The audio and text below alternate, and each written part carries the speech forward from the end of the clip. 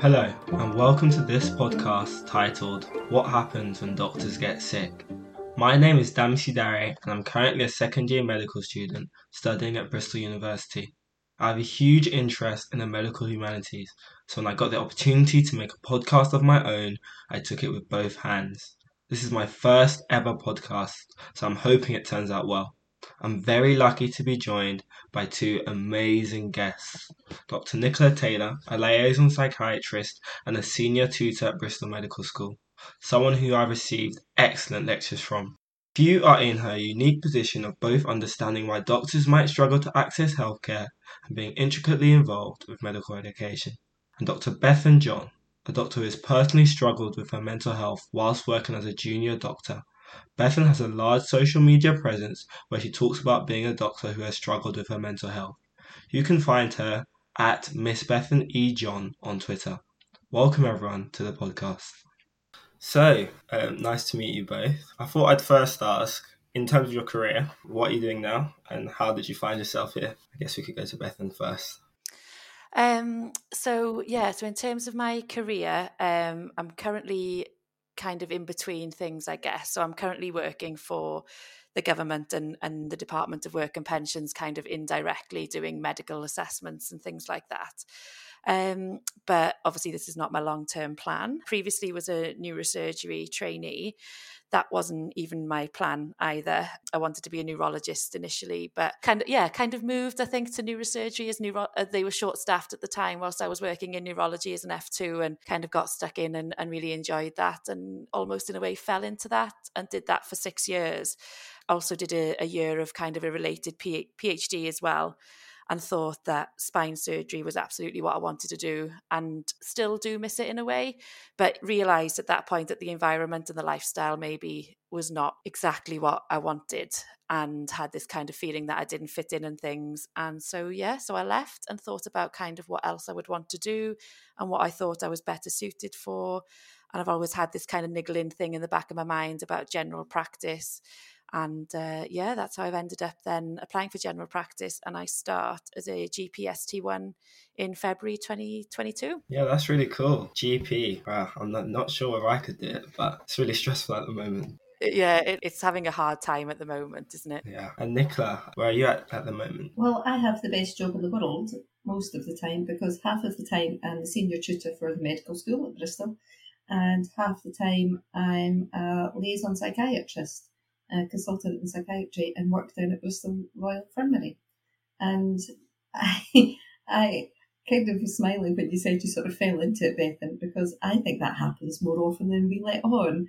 And I certainly didn't think about being a psychiatrist or even a doctor when I was a kid. But the first job I got, it happened to be in psychiatry in the days before you had to apply for training. And I remember just my first job thinking, I can't go back to the real world after this. It's just brilliant. And being interested in the people that I met and the people that I helped look after. And it's been a really genuinely fascinating and interesting and wonderful job so far. And I love it, and I work with a great team. And in the medical school, I kind of fell into that as well, as the opportunity took me. I applied for the job to help think about something different, well-being and pastoral care in the medical school. And one of the things that I think about a lot now is how often the two get kind of intertwined, and what the differences might be and what the similarities might be. Yeah, that's really cool. Bethan, on your Twitter, you talk about having mental illness and like struggling with that.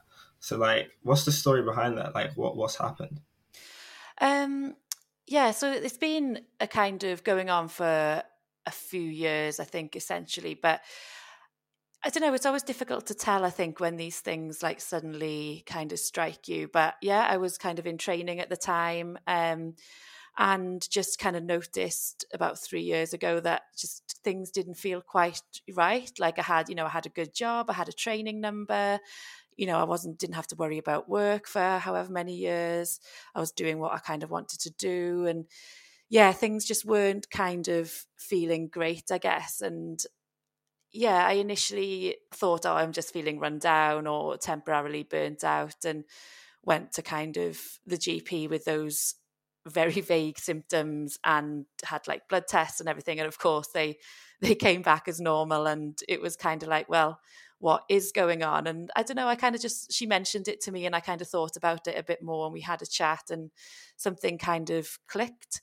And it's a difficult one because I guess, like, we never know kind of what triggers these things. And for me, it, like, work wasn't the cause, like, not at all. But, it did kind of, I guess it did contribute. I was having a difficult time at work, and also then kind of personal and kind of family issues and things as well. And though I guess it must be like a snowball thing. And already then when you're not feeling great or on top of things mentally, the more things that kind of chip away at you, then I guess I just started to notice it more and more. But yeah, it was about kind of 3 years ago that I guess not come to terms with it or accepted it, but I guess finally realised that something wasn't great. And I want to ask Nicola, in your experience, what signs do you kind of see when you feel like a medical student is unwell, or even a doctor is becoming unwell? Is there anything that you look out for?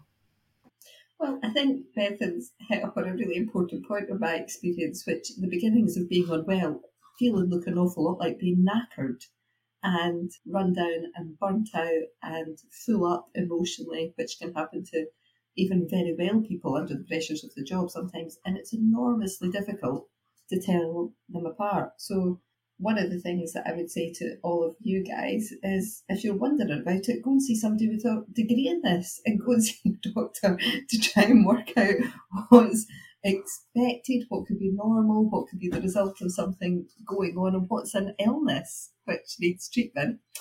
And the other thing that I try to say is, have an awareness of yourself, because what looks like illness to me isn't what looks like illness to Bethan or to Joe or to Anna or anybody else. So you need to know yourself a little bit, and that's enormously difficult to do.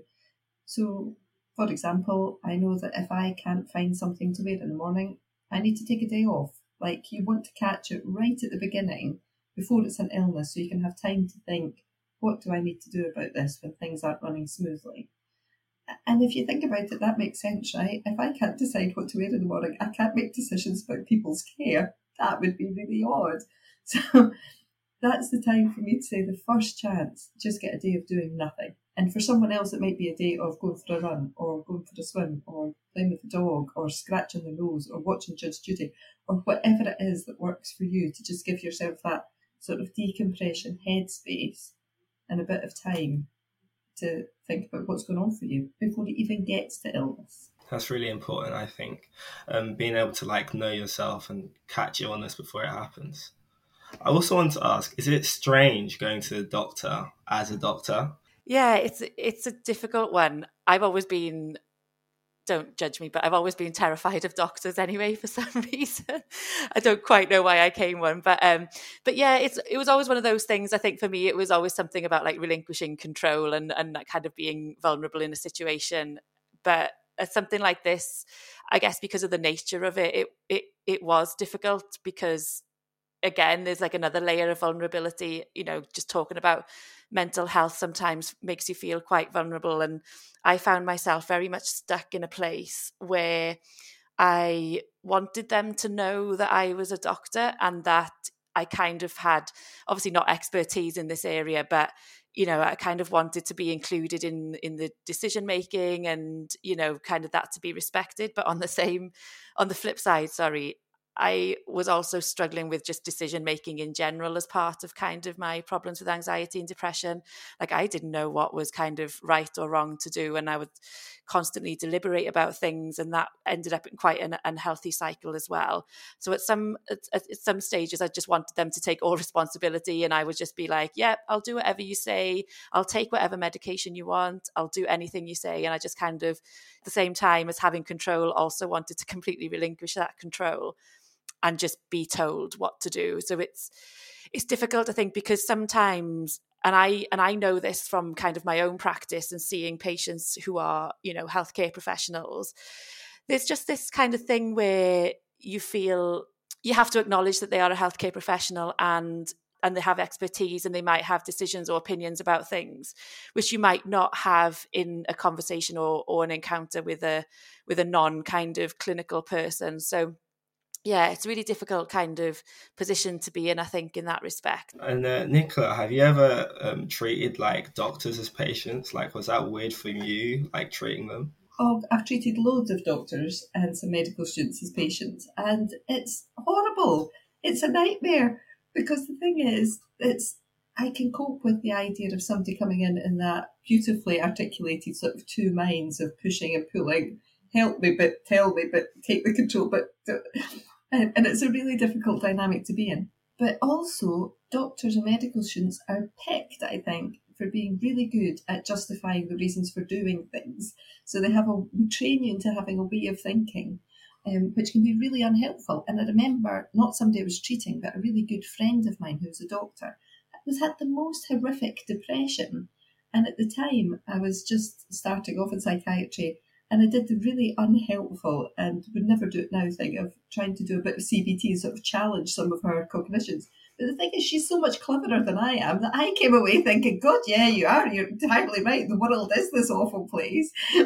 She challenged mine. And I wasn't good enough at the time to sort of recognise that dynamic. It's just so heartbreaking to watch when you see somebody who is so clever manage to completely out-argue you or out-challenge you in a conversation. And you want to, yes, but the thing is, you're just unwell. You are cleverer than me, and you're just unwell. These two things can coincide at the same time. And there's also this thing that I've read quite a lot about, that a lot of doctors feel like illness doesn't belong to them, as in they can't become unwell because they're a doctor, which obviously isn't true. But do you think there's something to that? As a doctor, you think like, I treat illness, I don't get it. Yeah, 100%. And I guess I don't exactly know where it comes from, but you can't deny that there is like this inherent stigma that, like exactly what you've said there, like doctors don't get sick. And I think it goes along with quite a lot of the things that dehumanize doctors in a way. I mean that in the way that I think people just in general often forget that like nurses and doctors are just people as well. And again, I'm not sure quite that is, I guess, maybe because it's like the nature of the work and the responsibility that we may have. And then I think when you forget that someone's a person, and for example, take like the whole clapping thing during the pandemic and kind of NHS workers being hailed as heroes, which is another word I kind of have a problem with. When you're kind of hailed as something as big as a hero, then again, it's like you're not quite expected to have those kind of issues that a normal person would have, like becoming ill, whether it's physically or mentally.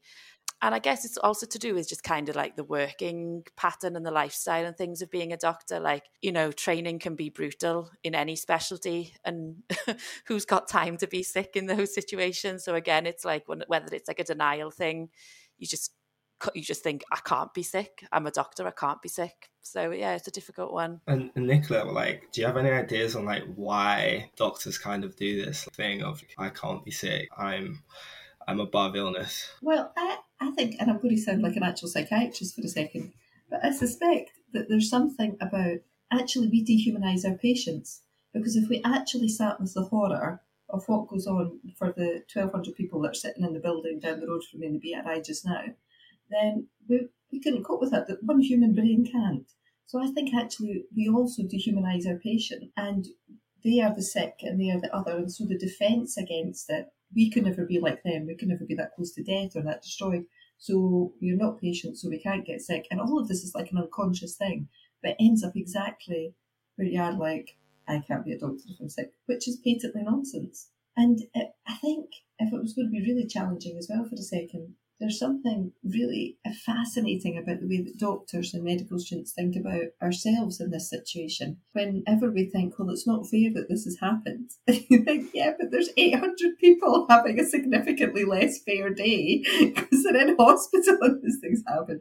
And it's just weird. It's just such a human thing to constantly have a sort of comparing yourself with each other, but comparing a very select group with each other. So we never think, oh my goodness, I'm so lucky that I'm not an ITU, but we just think, God, I'm really unlucky because everybody else seems to be doing it so much easier in this small team of people who are folk that I see on the team WhatsApp group, and it's just fascinating. Sorry, that was a bit of a rant. No, I think rants make for good conversation most of the time. It's good to hear them. To Bethan, did you ever think that this could like end your career as a doctor? Did you ever have like a fear over what would happen to your career if you were diagnosed with something? I've been thinking about this, and I guess maybe subconsciously I did, because for a long time I kind of didn't tell anyone in work. It wasn't kind of a secret that I was ashamed of or anything like that, and I was kind of open with some friends about kind of what was happening and things. But in terms of like my seniors and colleagues at work, I just didn't know if I should tell them. And then when I thought about it, I thought, maybe I won't, because I'm taking medication now and I can just kind of try and deal with it myself, and kind of plodded along like that for about a year until it became kind of, I guess, generally more apparent. And I had an ARCP and my portfolio was just in a mess. And kind of part of the problems that I had with kind of the depression and anxiety was, I guess, just motivation and organizational problems, and I hadn't been able to get my stuff together, and I was kind of questioned about that quite severely. And it was very much like, well, you're not taking it seriously, and why should we kind of give you another chance and things like that. And it was only then that year down the line that I felt like, I'm not using this as an excuse, but I have to be honest with you about something, and this is why I'm potentially struggling. And I guess when I think about that now, then maybe, yes, subconsciously, I don't think I've never felt ashamed of having an issue or, struggling with depression or anything like that. I've never felt kind of that way. So I wonder whether it is that I was, subconsciously like worried about my career and stuff, and being in a specialty such as neurosurgery at the time, which was it's very small, it's very insular. News and gossip travels fast, and again, I wasn't kind of worried about other people knowing. I guess what I was worried about was suddenly people not taking me seriously or thinking I couldn't hack the work or do the job properly. And then I thought that would kind of implicate on my training opportunities. People wouldn't want to kind of operate with me or wouldn't want to be on call with me and stuff. So yeah, I think there is a real worry. And especially as well, when you kind of hear these stories about kind of people with mental illness being put in front of like fitness to practice panels, and the stress and the kind of worry and upset that those can cause as well. There is a possibility, I guess, if you go to a fitness to practice panel, that you could kind of like lose your training number or lose your job or lose your spot in medical school. So I guess that also then makes you think that it might have an implication on your career, and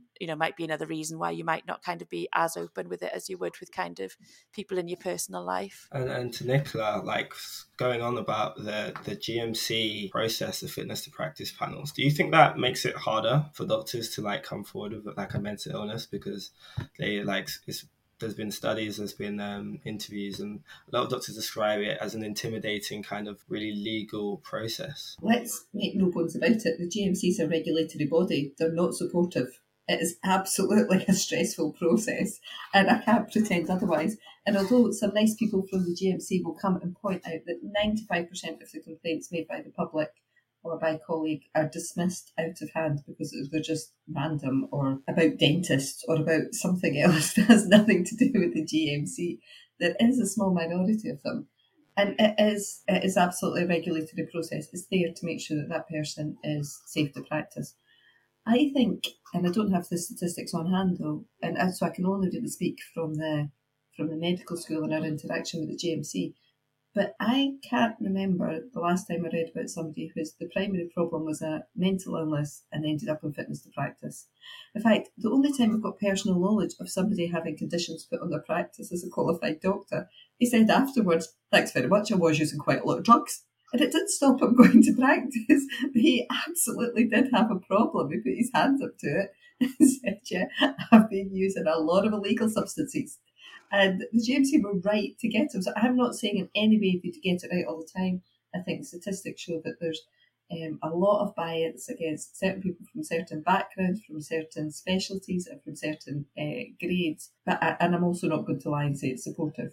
From the medical school point of view, I've been senior tutor for 5 years, and hand on heart, I can't remember the last time I had to tell the GMC about somebody because they were unwell and why we would give them a warning or ask them to withdraw because they were unwell. You guys do have to declare formal warnings to the GMC when you apply for provisional registration, but I swear to God, it's usually about public urination and signing each other into lectures. If there's any medical student that has any mental health problem, we try our best to go through the supportive, not tell anybody about it processes as much as possible.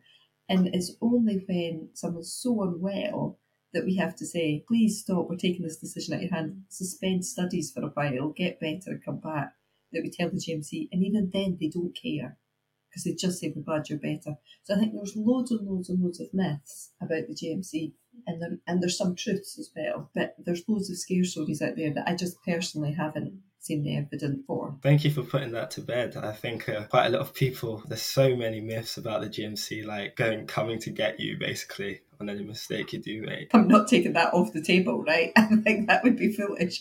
But I don't think it's going to be about mental illness as a primary concern. And I think if there's, apart from the massive wisdom coming from Bethan, if there's anything you want to take home from this podcast, it's please don't piss in public. Yeah, that's a very good motto for life, I think, in general.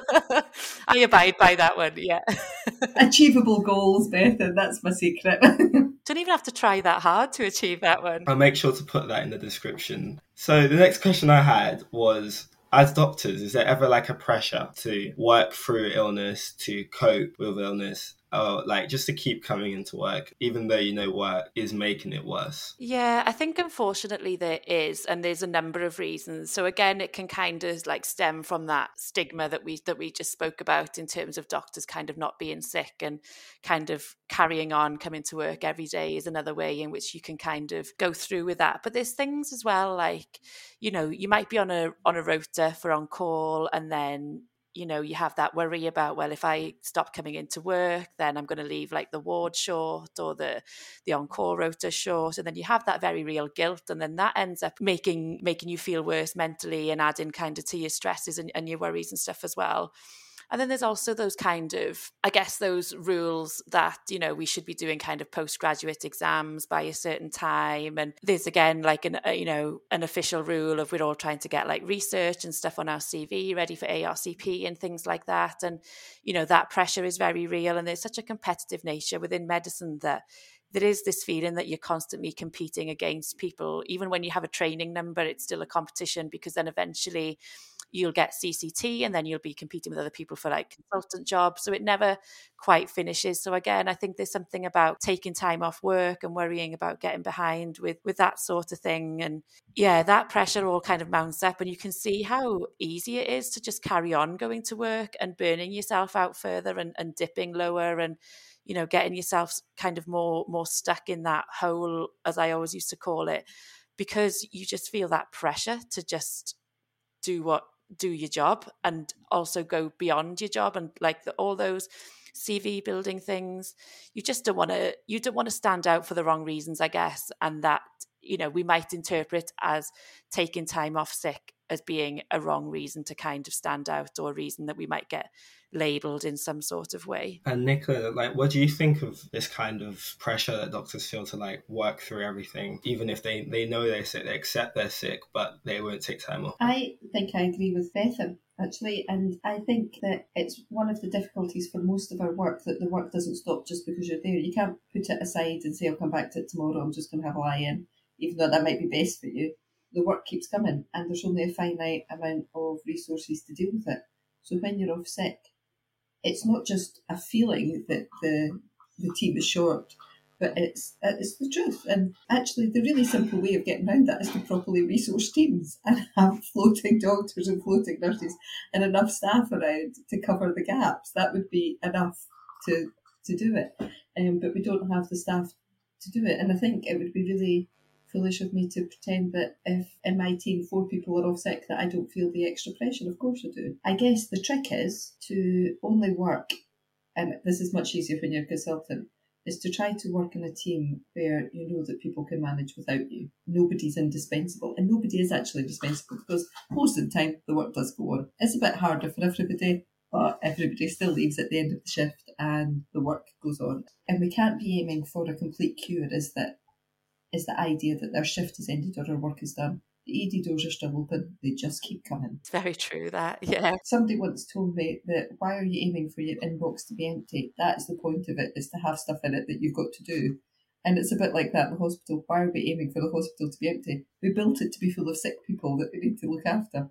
As a slight aside, I also think that we become doctors because we're really good at passing exams and we like certainty.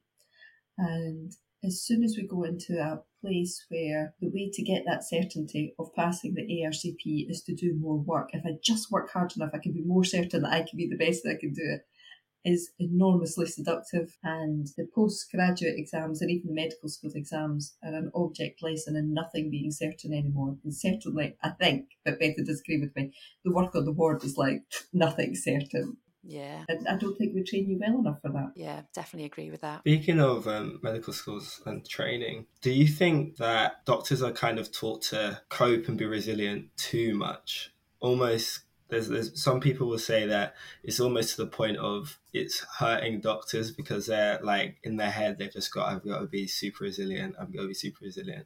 So it's almost too much. Yeah, it's definitely a trigger word for me. That the resilience word. I struggle with that one, but I don't know. I feel like so I qualified like 9 years ago, and I think back to even medical school then. I genuinely don't think, and even back as like an F1, F2, I don't recall having as much kind of emphasis put on resilience as I've had in the last couple of years. And I think that says a lot about the system that we're in and how that's changed. And obviously staffing's never been great, but, you know, again, that's kind of getting worse with the current situation and things. And I don't know, the resilience thing, I agree with you there, because I feel like it's now bandied about so much. It's constantly on PowerPoint slides, e-learning, compulsory e-learning that we have to do, it's constantly like rammed down our throats in a way that I'm like, well, there's obviously a reason for this. And that reason, in my opinion, is that because we are expected to be that resilient person, whereas in reality, it's the system that's the problem. And I know kind of people keep saying this, and I'll make no apologies for repeating it again, because, it's not very often that the individual who is trying to become more resilient is the problem. It's the system-wide issue, but we're the ones that kind of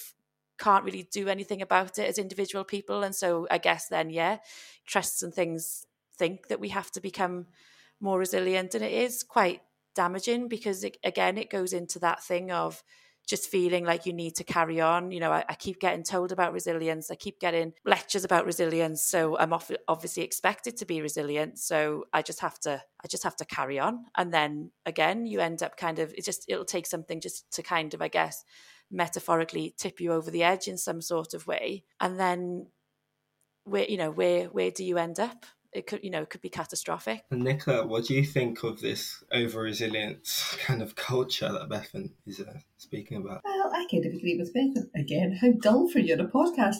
But I don't think people are resilient. I think teams are resilient. I think systems are resilient. I think people are human, disgustingly human. And I think that the way medicine is staffed isn't in keeping with the way medicine has developed. To sound really old, 20 years ago, when I graduated, then I think there was a lot more distress and stress, but I think there was a lot less illness because you were held in a team. And you did that by working really long hours and sticking with the same group of people. And the patient care wasn't as good. Patient care now is phenomenally many times better, safer, more consistent, more influenced by evidence. It's absolutely fantastic compared to the stuff that we were doing 20 years ago. But you can't expect one team working 16 hours or 20-hour shifts to deliver it. It's just impossible. We've not found the right way of delivering the complex care, which is much better, in the same way of holding a person in a team, so that when you're having a bad day, it's not catastrophic. It's just everybody else in the team goes, yeah, all right, get home early, get your head down, and carries on without you. And you feel less guilty about taking some time off. And there's more education about how you are able to manage, not cope, but manage a really stressful job, because you need to be taught how to prioritise and how to be efficient and what stuff needs done and what stuff can be left and how to handle all of the stuff you need to be taught. The best way we've found so far is teaching by experience. But I don't think I've ever taught anyone to be resilient. Other things I've not taught people to do is be resilient, to cope, be happy, not worry, because just by shouting and repeating it, it just doesn't work. If it did, I could retire from a clinical job. But you have taught us to not pee in public. My next question was, so a lot of doctors do self-diagnose and self-prescribe and things. So it's kind of a two-parted question. Like, how common is self-diagnosis, and are the judgment or symptoms really clouded because of this? Like, can they really see it in themselves? Yeah, 100%. Before I kind of finally acknowledged, I guess, that I had or was suffering with depression, I was convinced I had an underactive thyroid. Like, I was like, that's what I've got. I'm going to get my bloods done. That's what it's going to show. Got all the symptoms. And then, of course, I didn't. But it's, again, it's that thing of kind of maybe knowing too much or thinking that you know best. And like we were saying earlier on, the kind of beginning of struggling with maybe your mental health is never clear cut. You know, like if you break a leg, it's bloody obvious that you've broken your leg. You know, it looks wrong. It feels wrong. But with like depression, anxiety, and, you know, any other mental illness, it's not always, A, you might even not have the insight, but B, it's never that clear cut. So, you know, you could pinpoint symptoms to lots of different things because we do know too much in that respect. We know what things mean, and we've got this whole kind of knowledge base of various symptoms and lectures and things and that we've been to, and we can maybe apply those to ourselves. And that can kind of go both ways. It can kind of be like, you know, going to the point where you think you might have something, I don't want to say the word hypochondriac, but like, you know, thinking that you have something catastrophic and you become obsessed with that. Or it could be the complete opposite way in just kind of completely downplaying what's going on for you, whether it's physical or kind of mental symptoms, and just kind of, writing that off as though it's nothing, whereas in reality, it's quite clearly something. So it's a double-edged sword, I think, because I'm very grateful to have that knowledge and to have maybe that bit more of awareness in terms of kind of symptoms and things, but very much guilty of thinking that I know exactly what's going on when at that time I 100% did not. That kind of thing of thinking that, oh, I'm a doctor, I must know. Again, you're right, there's that pressure that if you don't know, then people be like, you're a doctor. But it doesn't, I think it's very good not to kind of be over self-diagnosing, if that makes sense. That's actually a good quality of a doctor, I think, personally. And Nicola, so what do you think of this over self-diagnosing that a lot of doctors probably do? Your judgment gets clouded because it's yourself, whereas if you saw it in a patient, you'd say something different. I guess that one of the things that I find so heartbreaking is when you're sort of sitting speaking to a doctor in clinical practice or and a medical student, and you can see that their insight is just off because they're unwell, and that's one of the parts of being unwell. And you just don't even want to go there with your insight about you usually of, I don't know what your insight about patients is because I think you're unwell. So it's just really odd. And it's just heartbreaking to even have to think about those conversations because it's such an assault to the identity of the doctor to have to say, I don't think you're making the best decisions, or because I just don't think your brain's working. Because that's what mental illness is, isn't it, right? We had an Olympic athlete who was running on a broken leg and just kept going and kept going. We wouldn't expect them to be able to get their best times. But we've got this massively, fantastically educated, complicated brain, and we think that we can still keep going with these really difficult concepts when it's just not working properly, when it's like the broken leg. That's just so sad to me. You want to go stop, get an operation, take some time off. Do you think there's a stigma against doctors getting mentally ill? A lot of people might say, and a lot of articles say, between doctors, between colleagues, there's kind of some sort of stigma against becoming mentally unwell as a doctor. Yeah, definitely. I guess that touches on a few points that we've kind of discussed already, you know, kind of in doctors being unwell or ill in general, but specifically with regards to mental illness, it does kind of, well, there is a stigma essentially because it's kind of like that feeling that, again, I should be more resilient because I've been told to be more resilient, or I'm working X, Y, or Z rota, I've got into this training scheme. So yeah, I need to kind of try harder, and if I am mentally unwell in any which way, then that means that I'm not good at my job or that I can't work as hard. And these are kind of all the thoughts that I've had personally, and I know other kind of doctors and healthcare professionals have voiced similar things.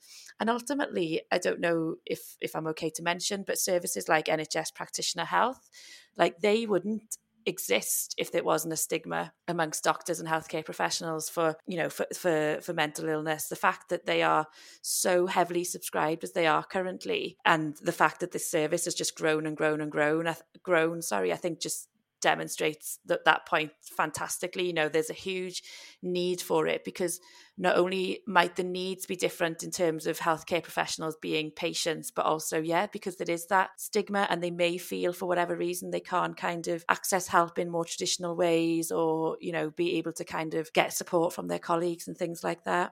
I want to ask Nicola that, like, in your experience, is it different for a doctor trying to accept that they're mentally ill compared to when they're physically ill? Yeah, I think it is. I think it's for all of those reasons. It's for all the stigma that we have with our patients who present with mental health problems and we don't want to be them. It's for the reason that psychiatry is a relatively undersubscribed profession because we don't want to be treated by them. It's for the reason that even people who I know don't want to sit in my waiting room, even when they're not there clinically, in case somebody thinks that they ought to be, or they have been, or they might be mentally ill. So there's a huge amount of stigma in that way. And I think that Bethany made such a good point that about the practitioner health, it wouldn't be there and it wouldn't have grown so much if there wasn't a need. But it also highlights to me something else, and coming back to the idea of teaching resilience. We've got more services talking about whatever resilience is, coping, managing, tolerating distress, well-being, mental health. We've got more getting chucked at people than ever before in the history of humankind.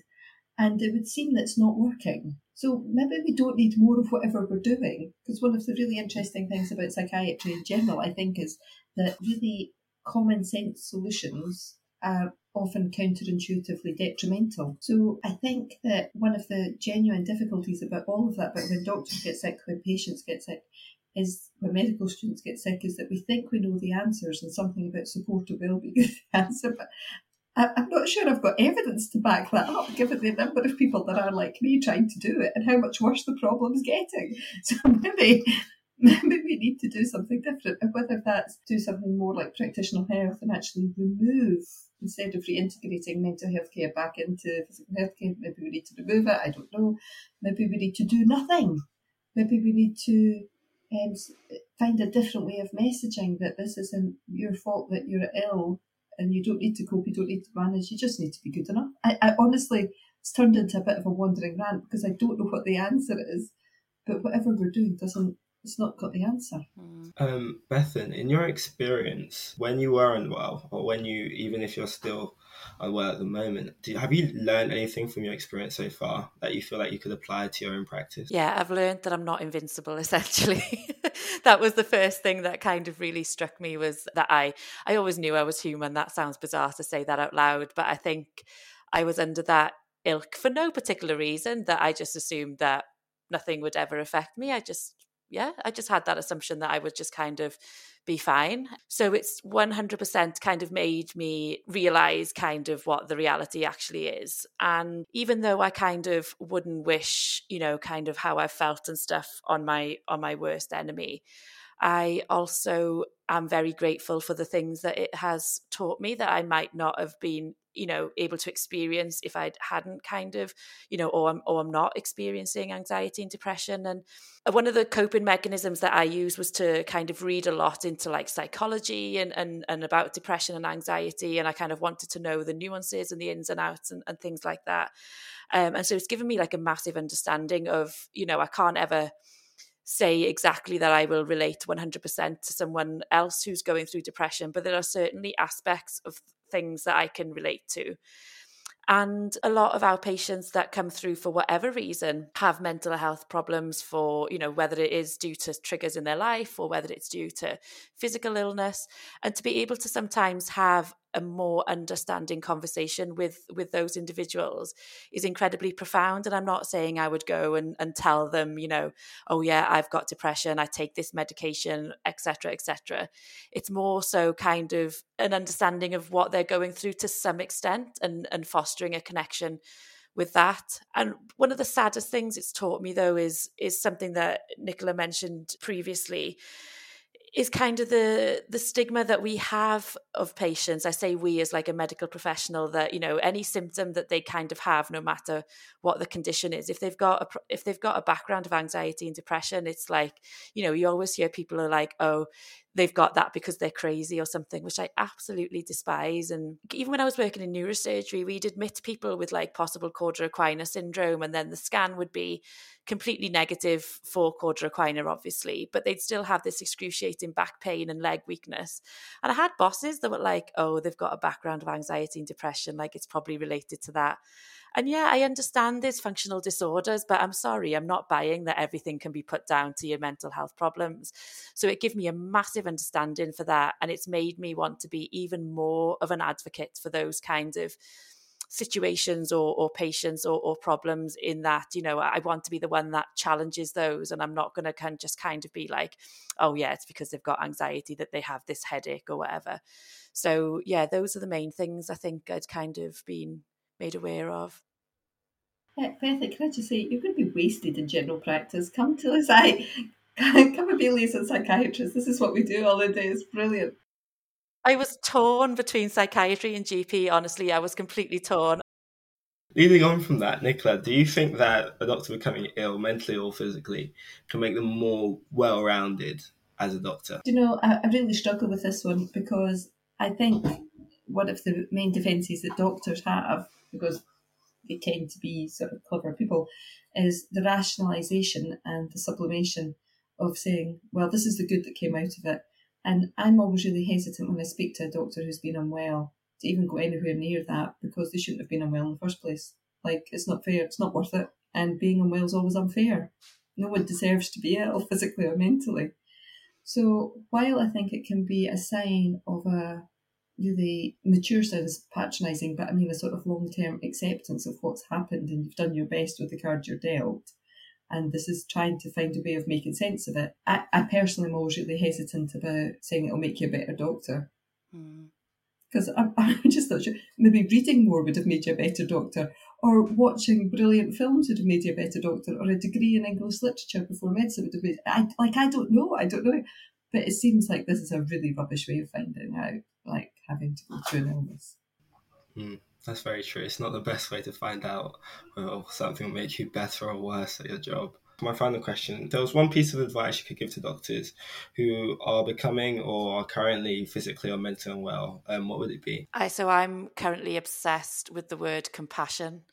And I mean that in kind of having compassion, not just for others, but for yourself as well. That's something that, God, I think all of us struggle with, but it's been one of those kind of light bulb moments for me in terms of trying to recover from whatever this is. And we can often be like our own worst enemies. We're always kind of our own harshest critics. But to notice, I think, that something is not right for you for whatever reason, and then to look at that with compassion and not be like your own bully and be like, you know, I shouldn't be feeling like this. You know, what right do I have to feel like this? I've got a good job. I've got a roof over my head. Why do I feel like this? Instead of questioning it, you know, I'm not saying this is easy, but to have, you know, to kind of not accept it either, but to look at it in a different way and just being like, okay, this is happening. Maybe it's a type of acceptance. I don't know. But yeah, this is happening. This is not normal for me. This is making me feel horrendous. I'm going to be more compassionate to myself with regards to that, and allow myself to seek help, allow myself to go to the GP or to self-refer to practitioner health, rather than kind of, trying to beat it out of yourself in a way, if that makes sense. So that would be my take home. Just, the other way to frame it is don't be a DICK to yourself, essentially. But the nice way to say it is compassion. That's really good. And Nicola, what would you give as a piece of advice? Yeah, I mean, I think Bethan's hit it spot on. There's a phrase that's kept coming back to me over this conversation, and it's just being good enough. And we've had that concept as a good enough parent in sort of psychiatry for decades. You don't have to be brilliant. You just need to be good enough most of the time. Good enough sister, good enough son, good enough partner, good enough doctor. Most of the time, that's all right. And I love the compassion for yourself. And as Beth says, stop trying to be your own doctor. Be kind, be compassionate, be good enough, and then go and see your GP. That was a really good conversation I think we've just had. Thank you both for being here. It's been really helpful. Oh, no, thank you. But I do have one more question, and that is, if you were any vegetable, which vegetable would you be? I want to be something like ridiculous. I'm just trying to think of ridiculous vegetables. I think I'm with you on this one, Bethany. My first thing that came into my head was artichoke, just because I think it sounds amusing in a Scottish accent. But I think it's going to sound even better in Welsh. Artichoke. Yeah, that's actually a good one, because I feel like that's like a little bit fancy as well, a little bit different, a little bit fancy. Well, I guess sticking to my Welsh roots, I'll probably be a leek, I guess. Very versatile, chop it up, stick it in anything. That sounds horrendous. Oh God, just scrap that bit. Yeah, because I'm Welsh, I'd be a leek, yeah. So we have a leek, and Nicola, have you been settled on an artichoke? Artichoke. I'm not sure if I can get the right voice for it, but artichoke sounds pretty good. Thank you both so much for coming on. Oh, no, thank you. Thank you for listening to the podcast, What Happens When Doctors Get Sick. That went pretty well for a first time, and we had some pretty interesting vegetables. I reckon I'd be sweet corn. If you were affected by any of the themes covered in this podcast, please visit the Medicine 360 website, where there are some great resources about the topics. Again, thank you for listening, and I have been Damsi Dari.